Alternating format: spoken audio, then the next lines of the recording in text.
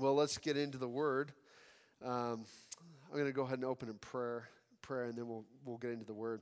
Heavenly Father, Lord, we thank you so much for this night, and God, we thank you for our independence, Lord. We thank you for this wonderful country that you've gifted to us, Lord, by your grace. Lord, forgive us for the missteps we've taken. Forgive us for the sinful things we've endorsed. But Lord, we just pray that you would anoint us with power by your Holy Spirit to share the gospel, Lord. Help us not to forget that every generation needs to be reached. It's not just reaching one and then being done, Lord. We have to be consistent as your church and faithful. So we thank you for that, Lord. Bless this time in your word as we look at the redemption that you've poured out for us. Apply it to us, and we pray all this in Jesus' name. Amen. I was reading well, if you ever go to a funeral, you might see this on the little order of worship or the little handout you get at the funerals. Often you see different poems and whatnot. But there's a very famous poem that you will see more often than not. In fact, this poem I'm pretty sure everybody knows. It's by an American poet named Robert Frost. And it's called The Road Not Taken. And you may be familiar with it, but if you won't, let me just read part of it. It says, "Two roads diverged in a yellow wood, and sorry I could not travel both. And be one traveler long I stood, and looked down one as far as I could, to where it bent in the undergrowth. Then took the other as just as fair, and having perhaps the better claim, because it was grassy and wanted wear. Though as for that passing there, had warned them really about the same. And both that morning equally lay, and leaves no step had trodden black. Oh, I kept the first for another day, yet knowing how way leads unto way, I doubted if I should ever come back. I shall be telling this with a sigh, somewhere ages and ages hence. Two roads diverged in the wood, and I took the one less traveled, and that has made all the difference." Sorry, I didn't read that too well, but Robert Frost wrote this based on his friendship with Edward Thomas, an English poet. Edward Thomas was actually, both of them at the time were struggling, trying to get their careers launched. They were working, it was about 1914, Robert Frost had actually moved from America, from New Hampshire, to England. He had met Edward Thomas there. He was actually hoping to relaunch his career. He hadn't been very successful here in the U.S., and so he would go on these long walks with his friend Edward Thomas. And Edward Thomas would, as they were hiking around and choosing which way they would go, they would never take a map. And they would just kind of look for where the sun was, the position of the sun, or any major landmarks as they were walking around on these hikes. Edward Thomas would always kind of have a sigh saying, "Hey, let's go this way." And it didn't end up being what he would hope it would be. He always thought that maybe the payoff will be greater if we go this way. And turns out that road wasn't so great, and he'd sigh and like, "Oh, we chose the wrong one this time." Well, he was just a person that was always very indecisive, Edward Thomas. In fact, for a long time, England had just entered into the Great War, World War I. And for a long time, he kept talking to Robert Frost about how he's not sure if he could just go by, not entering into this world while Englishmen were fighting. He didn't care much for the politics, but maybe I should go into this war, maybe I shouldn't. So Robert Frost, when he moved back to the U.S., kept his letter writing with Edward Thomas. And as they had this correspondence going, he wrote this poem, The Road Not Taken, and he sent it to Edward Thomas just kind of as a jest, just a joke. Of course, nowadays when we read this poem, it's like, wow, it's so significant. Well, he never intended it to be a significant poem. He never intended it to be something that we would think about deeply, that we would like look at our lives and go, okay, did I make the right choice or the wrong choice? But Edward Thomas was so offended by it. He was so upset that he went and signed up and left for the war. And unfortunately, he only made it 2 months in France before he was killed. And of course, in America, as people read this poem and they started thinking about decision making, we all identified with it, the road not taken. Well, I stood at this place where the two roads went off. Which decision is the right decision? Which is the decision that has the best payoff, the best view, the right decision. We always want to make the right decision. Well, I got to say that tonight we're in that very same place in Mark's gospel, where we're going to see decisions being made about our Lord Jesus Christ. And these decisions can have a terrible payoff if you're wrong. When it comes to Jesus Christ, we want to make the right decision. And that's what we're going to see as we get into the text tonight, that we stand at a crossroads. And that crossroads will be whether you'll receive him or reject him, whether you'll choose him as Lord or liar, or maybe even lunatic. Where do you stand on this crossroads, and which road will you take? So let's start at Mark 15, verse 1. And as soon as it was morning, the chief priests held a consultation with the elders and scribes and the whole council. And they bound Jesus and led him away and delivered him over to Pilate. And Pilate asked him, "Are you the king of the Jews?" And he answered him, "You have said so." And the chief priests accused him of many things. And Pilate again asked him, "Have you no answer to make? See how many charges they bring against you?" But Jesus made no further answer, so that Pilate was amazed. Let me just set the scene here. If you remember last week, we read through Mark 14. And in Mark 14, we had the actual betrayal and the arrest of Jesus. How he was arrested in the middle of the night and taken to the house of Caiaphas, the high priest. Now, there's a couple of things you need to know about the situation and the culture going on. And I think it'll shed a lot of light into what's happening here. You and I are mostly familiar with this story of the crucifixion and the trial. But maybe you're not familiar with the cultural rules and laws that were going on, and why we can see that this trial is such a sham. It's a complete mistrial. There's no way that this should have happened. The first thing was when they arrested Jesus, there's two rules that they're following here, the Jews. First thing is what we call the Torah, or the law. That's the first 5 books of the Bible. That's what they call the Torah. The whole Old Testament would be called the Tanakh. But the law is what, in the law it states that someone can't be convicted without a testimony of at least two witnesses. And if you remember last week when we read in Mark 14, that their witnesses couldn't agree. They all kept bringing up all these things. Oh, no, he said this. No, he said this. And the witnesses weren't even agreeing when they arrested him. The other thing that the Jews had that they would look as a rule for their life, faith, and practice was called the Mishnah. And the Mishnah was the oral law or oral traditions.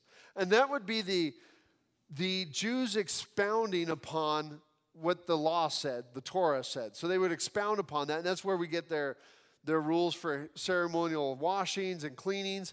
But with that, there's rules for how to conduct a trial. And the first thing is capital cases were to be tried during the daytime only, and the verdict must be reached during the daytime. And what we're going to see is Jesus goes through actually 6 trials, starting with his arrest. He goes first to the court of Caiaphas, the house of Caiaphas, the high priest, and we see that the first one to question him is Annas, Caiaphas' father-in-law, who was the high priest before, who's never really relinquished it. He's kind of pulling the strings. Then Caiaphas questions him, the high priest, the actual high priest. Then the Sanhedrin questioned Jesus. That's the third trial. Then they'll send him to Pilate. Pilate will question him, but decide, I don't really want any part of this, and send him to Herod Antipas. Herod Antipas will look at him like a circus performer and go, perform some miracle, do something special. I just want to see you do something cool. And when he realizes Jesus won't do anything cool, Herod Antipas says, I don't want him, and he sends him back over to Pilate. So Jesus is going to endure 6 trials, but under the Jewish law, they couldn't start this trial in the middle of the night. But here we see they do it at nighttime when the crowds won't get stirred up. The number 2 thing about the Mishnah says about it is trials were not to be conducted on a Sabbath eve or the eve of a festival day. Do you remember why they wanted to arrest Jesus quickly? The Bible said because Passover was coming and they didn't want to do it during the festival. So here they are doing it. They're arresting Jesus on the eve of a festival. Capital cases were supposed to begin with reasons for acquittal and not with reasons for conviction. It's another issue that they completely broke and ignored. Another rule that they had was verdicts of acquittal could be reached on the same day, but verdicts of conviction must be confirmed on the following day after a night's sleep. They were breaking all their own laws. They were throwing out all their traditions and all their laws to murder Jesus Christ. Or I should say, Jesus the Christ. They were breaking all their own laws. They were just throwing it all away to get this guy dead. This opponent, this one who stirred the crowds up, the one who overturned the tables of the temple. You know, we've seen this before when people were willing to sacrifice or to betray themselves and their laws and their traditions. And it always comes when truth is not the utmost importance. It's always when an agenda is pursued and not truth. Another thing that they broke was the Mishnah assumes that the Sanhedrin met in the inner courts of the temple, the chamber of hewn stone, not in the high priest's home. This was never to be done in the high priest's home. And by the way, the high priests were never allowed to question the person on trial. Everything that happened in this trial so far was a complete sham.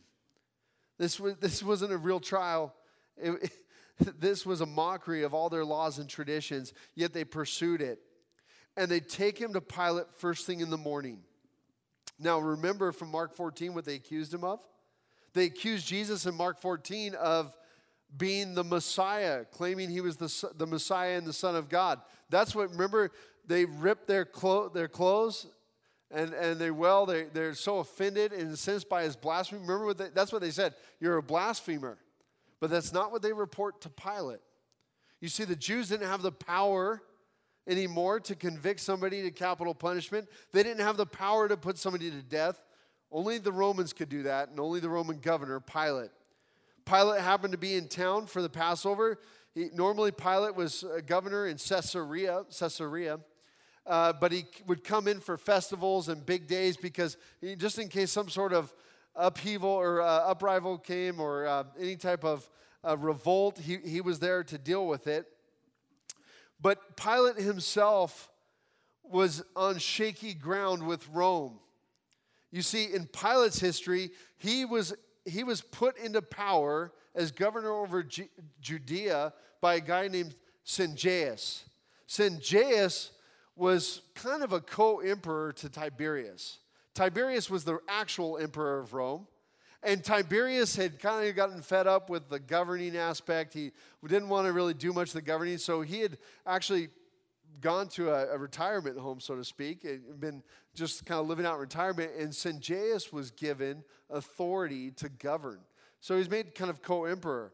Well, as soon as Tiberius found out that Sanjaius had actually planned this revolt and to get rid of Tiberius altogether, Tiberius acted, killed Sanjaius, and then he was going through finding out who was actually loyal to him of all of Sanjaius' governors and who wasn't.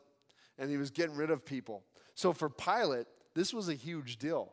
Pilate was like, I want to make sure Tiberius knows I'm for him. I'm on his side. Because he was put into power by Sanjaius. So Pilate actually erected a temple in Caesarea to the emperor Tiberius, which it was actually against Roman law, but it was like, hey, I'm for you. Because Tiberius had told people he didn't want temples erected to him. So Pilate himself was on shaky ground. And when we understand this backstory, it helps us understand why the trial went the way it did. So they showed up first thing in the morning, and they tell Pilate, hey, this guy says he's king of the Jews. Not that he's blaspheming, not that he's Messiah. They say, he says he's king of the Jews. Why is that so important? Well, Josephus, the historian, records that lots of revolts were started by these zealots, Jews, and they would often say, I'm king of the Jews. And they would raise up and they'd try to overthrow Rome, but they would all be slaughtered. Pilate was a merciless guy. He was a terrible guy who the Jews feared. But these revolts would act up, and they'd say, I'm the king of the Jews. And so when the chief priest and the high priest took Jesus before Pilate, and they said, hey, this guy says he's king of the Jews. Pilate said, are you king of the Jews? Are you coming against Rome? Are you starting the next revolt against Rome? Because if you are, you're a dead man. That's just it. Jesus said, you've said it so. You've said so. Interesting answer, isn't it? It's not, yes, I am. No, I'm not. Just, you've said it. That's what you say. Is this from you or not? Pilate again asked him, have you no answer to make? See how many charges they bring against you? Well, it's really the one charge that he can deal with. He's not going to deal with any of the religious charges. But Jesus made no further answer, so Pilate was amazed.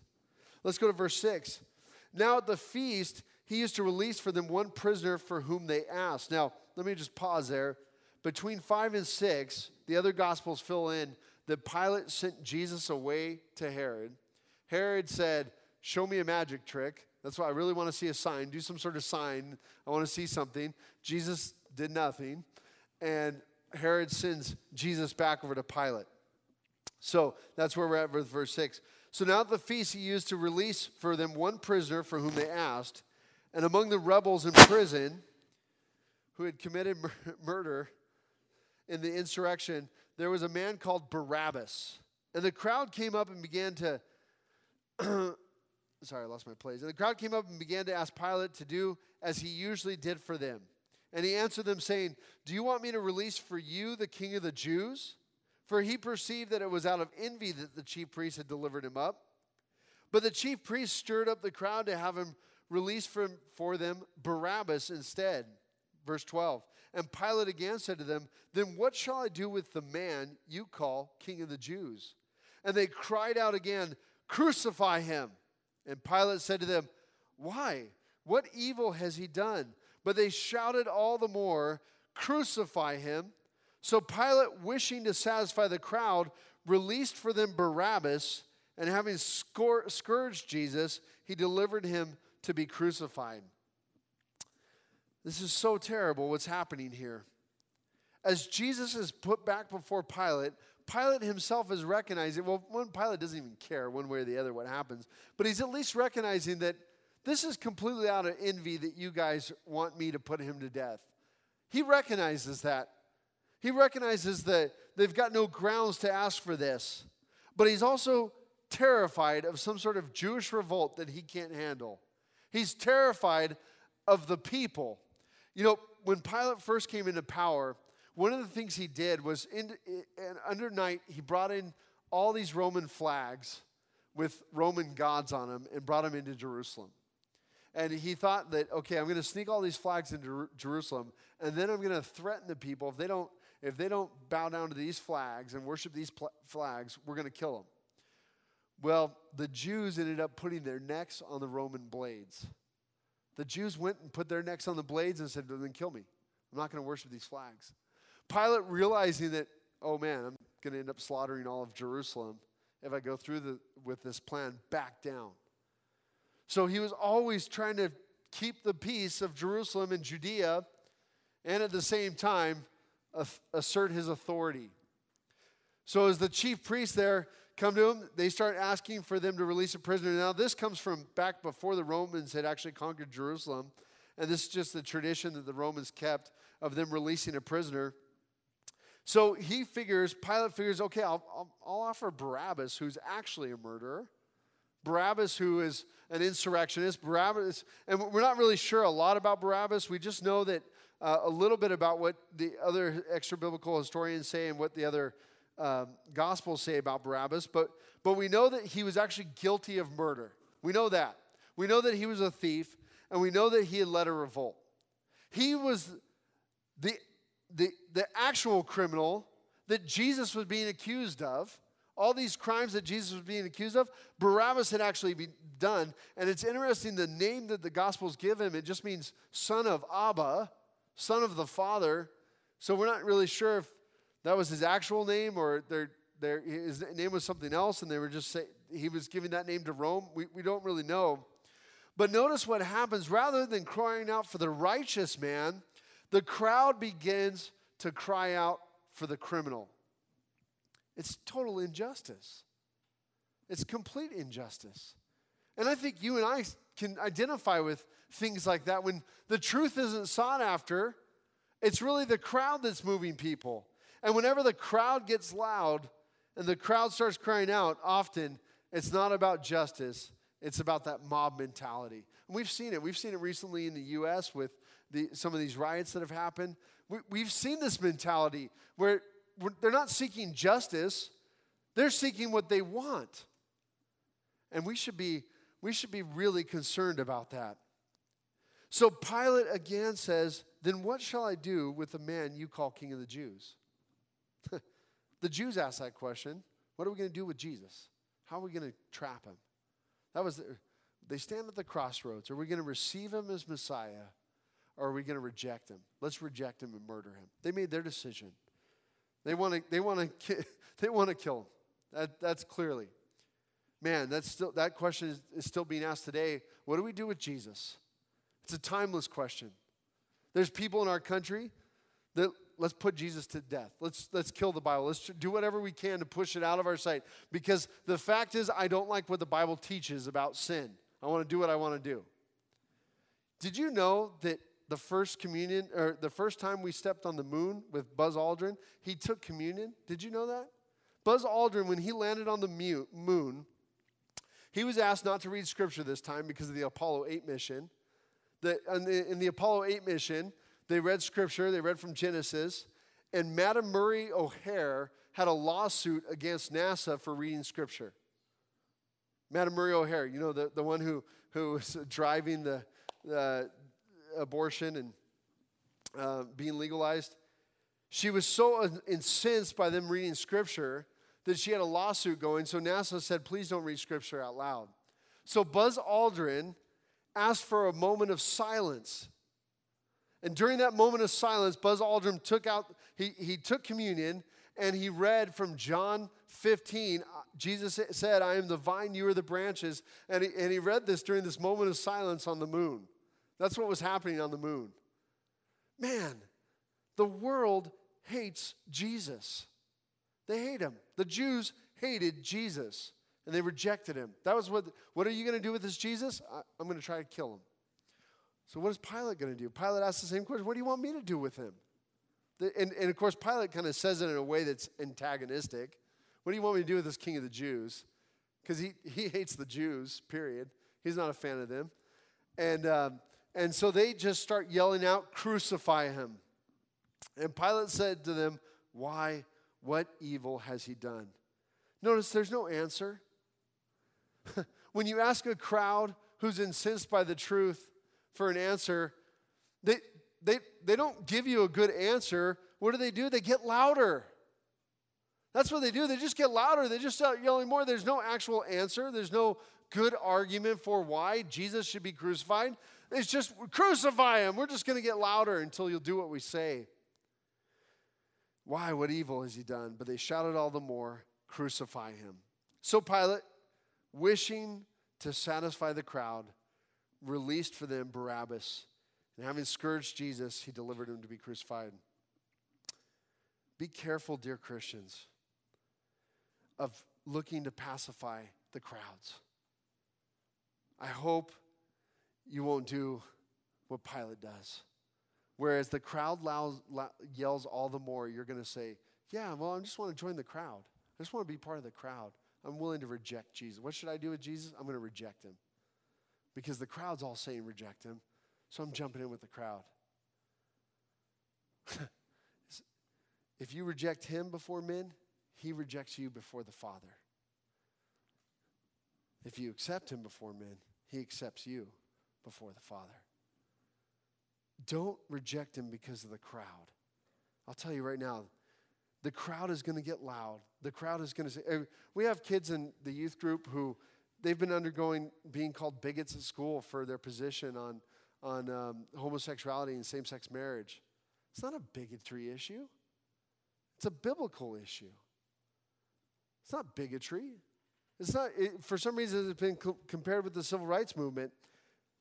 But the crowd will get louder. And if they really wanted the truth, if they really wanted the love of the gospel, and I keep saying this, The gospel is about reconciliation to God. It's not about a particular sin. It's about man being restored and reconciled to God. But we have kids in the youth group that have been called bigots for it. And you know what? I'm really happy that they're not just trying to pacify a crowd. I'm happy that they're willing to say, no, this is what I believe. Now, maybe they're not great at articulating their arguments. I'm not sure about that. But the fact is be careful when you're starting to join the crowd, because the crowd never looks for truth. The crowd just looks for what they want. Pilate says, okay, fine, I'll pacify you. So he releases Barabbas. Now, I want you just to step back from this whole scene and see what's going on. Jesus is dying for Barabbas. Jesus is taking the punishment of Barabbas on himself. He's being put in the man of the wicked man. Well, let's step back a little bit further and realize that this is what Jesus is doing for the whole world at this very moment. That's right. It's for Pilate. It's for the Sanhedrin. It's for Caiaphas. It's for all these men that are going to wickedly abuse him and torture him. It's for Peter, the one who just denied him. It's for the disciples who all fled. Jesus is undergoing this shame. He's undergoing this death and this torture for all of these people, the people who are actually torturing him. It says they scourged him. Oh, this is awful. And forgive me, I'm going to share a little bit about what this is, but when you read the historical accounts from Josephus and Philo about what the scourging was like, this cat o' nine tails with these ribbons coming off of it with bone and copper and brass mixed into it, and as it would hit the flesh, it would drag across and strip the flesh into ribbons. And in fact, there's even accounts of every now and then when they would scourge somebody, it would whip around, hit someone's eye, and pull the eye right out.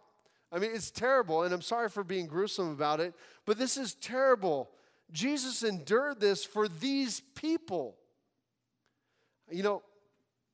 For the Christian, I think this is a challenge for us, because the Bible tells us we should have the same attitude of Jesus Christ. Look at Isaiah 50, verse 6 real fast. This is what it says. Isaiah 50. I gave my back to those who strike, and my cheeks to those who pull out the beard. I hid not my face from disgrace and spitting. 700 years prior to Jesus, this prophecy is given. I gave my back to those who strike. Look at Philippians chapter 2, verse 5. Have this mind among yourselves, which is yours in Christ Jesus. Share this attitude with Christ. And here's what it is. Verse 6. Who, though he was in the form of God, did not count equality with God a thing to be grasped, but made himself nothing, taking the form of a servant, being born in the likeness of men, and being found in human form, he humbled himself by becoming obedient to the point of death, even death on the cross. To the Christian, we're told, have this very same attitude, this very same mind. Share this mind with Jesus Christ. What mind is that? Well, we remember Jesus in Mark saying, unless a man deny himself and take up his cross and follow me, you can't be part of me. Share this very same mind. Sadly, in the church, a lot of the times Christians go, well, I'm okay with opposition from the unbelievers. That's okay. But don't bring opposition from within the church. When a believer acts up or a believer acts like a sinner, because the fact is we're all sinners. I know this is probably a surprise, but some of us have this mentality that they're finished, and that's not the case. But when believers act like sinners, other believers get so offended by it, like, oh, you can't act that way. And they start causing division and all sorts of problems. And you're just like, what about the mind of Christ? Do you share the attitude of Christ? And this is kind of a personal thing for me lately. As I was reading this, I've been dealing with some things in the church. Being the assistant pastor, I usually get to deal with all the stuff that nobody wants to deal with. So they're like, let Dave deal with it. But I'm just kidding about that. But I deal with a lot of these sorts of things. And the sad part about it is lately I've been dealing with an issue between believers. And one believer is just so incensed by this other believer that we're leaving the church, we're packing up, they're sending emails out to people, and I'm just like, why are you doing that? What part of the gospel does it say if someone offends you, send out emails, notify everybody, and take off? That's not what Jesus Christ teaches. That's not what the New Testament teaches. We're supposed to be ambassadors, ministers of reconciliation. How is it that we can reconcile an unbelieving, ungodly world to God, and we can't reconcile within the church? How is it that marriages get to the point of unreconcilable differences in the church? How is that? It shouldn't be so, dear Christians. I twice in the last month, I've heard from married couples that are being divorced, grievances, they're going through divorce, and I've asked them, I said, well, here's what the Bible teaches on divorce, and I'll sit down and talk with them about the biblical teaching on divorce, and they say, and they both say the same thing. So I'm just supposed to have a life of suffering now? I don't know. I mean, to me, I'd rather trust God and see what God's going to do and wait on Him to do something awesome than walk by sight. Yeah, you may have to endure some suffering, but you chose to follow Jesus. He endured from sinners this opposition.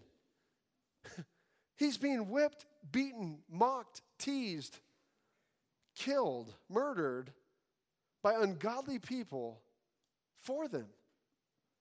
That is the mind of Christ. That is the attitude of Christ. That should be the attitude of the church. The attitude of the church is never, let's huddle up, let's build up our fortress, let's stay out, keep everybody out. Oh, you're not being nice, you're out of here too, That's not the church. The church is about reconciliation. That's what we want to be about. And I hope I can encourage you with that. What should I do with this Jesus? Well, my position is make Him Lord and then be obedient to that Lord. I don't know what your position will be. Maybe your position will be reject Him. Maybe your position will be kill Him. Maybe your position will be crucify Him. Maybe your position will be like part-time friend with Him. I don't know.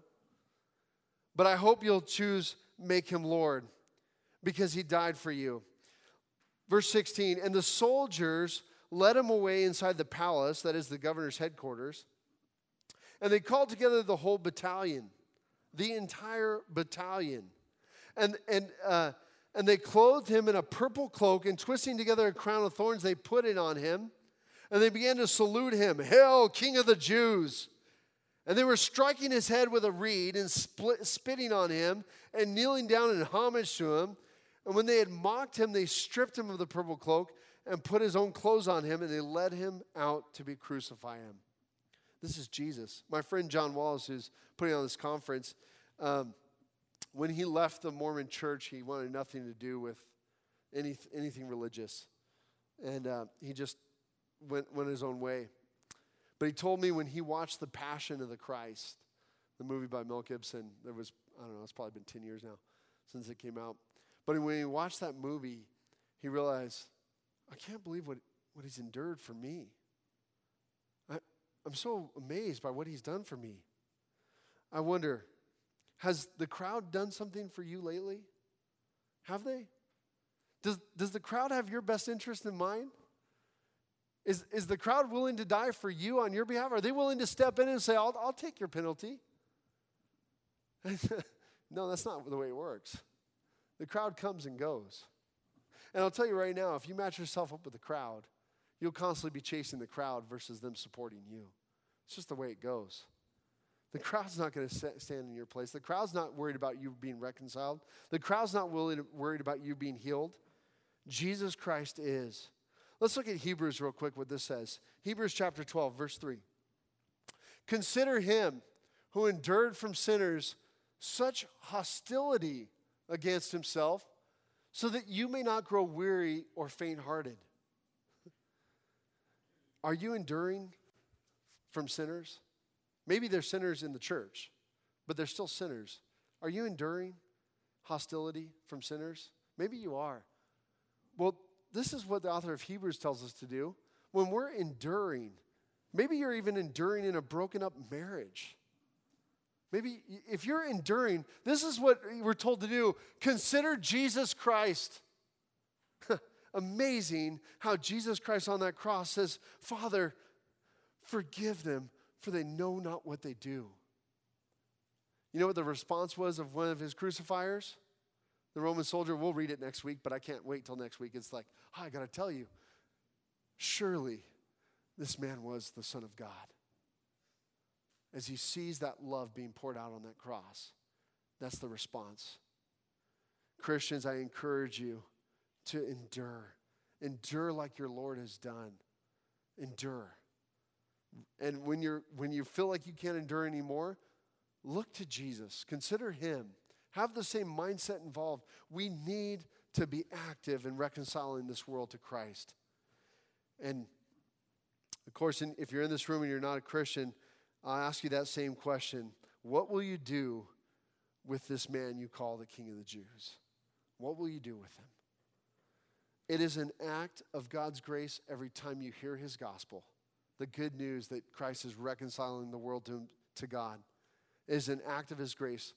Each and every individual in this room, if you're hearing this message tonight, that Jesus Christ died for you on that cross, it is an act of God's grace allowing you to hear his good news.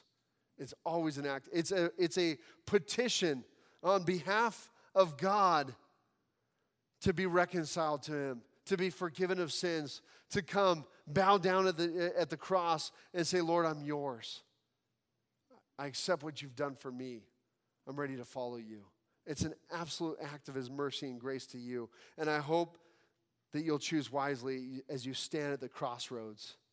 As Robert Frost said on the end of the poem, and I know he didn't intend to mean this, but I can't help but think of the gospel when we stand looking at wide is the road to destruction, narrow is the road to eternal life. And as he says, 2 roads diverging a wood, and I took the one less traveled by, and that has made all the difference. I guarantee you, I can promise you, I can assure you, if you take the narrow road, it will make all the difference in the world for your eternity. And actually, even for the temporal. Let's pray. Heavenly Father, we thank you so much, Lord, for your good news, Lord. Amazing God, that as you saw the wickedness of men and how they mistreated your Son, you were patient with us, Lord. We thank you, Father, that you had this love for us. We thank you, Jesus Christ, that you endured for our sake. Lord, I thank you that even today you endure with us, Lord, as we say slanderous things or blasphemous things or things that are against you, Lord, you still wait for us to open the door. If there's anyone in this room tonight who's ready to make their decision about Jesus Christ, ready to kneel down to the cross and say, I'm yours, Lord, come into my life, just pray this prayer. Lord, forgive me of my sin. I repent of it now, and I turn to you. Help me to follow you. We thank you, Lord Jesus. We ask this in your name. Amen.